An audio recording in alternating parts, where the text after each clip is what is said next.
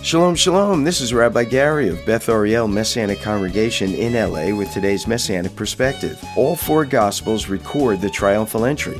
This event occurred on Sunday, the first day of the week, on the 10th day of the Jewish month of Nisan. On this day, the Passover lamb was to be set aside according to Exodus 12. From the 10th to the 14th, for 4 days, the lamb was to be inspected to ensure it was spotless and without blemish. Yeshua's ride into Jerusalem happened on this same day.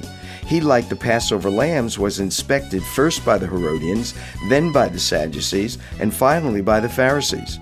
In each instance, he demonstrated he was the spotless Lamb of God. Just as the literal Passover lamb was set aside, so too was Yeshua set aside as the Lamb of God who takes away the sin of the world. For more information on Beth Ariel and our ministry among the Jewish people, go to bethariel.org.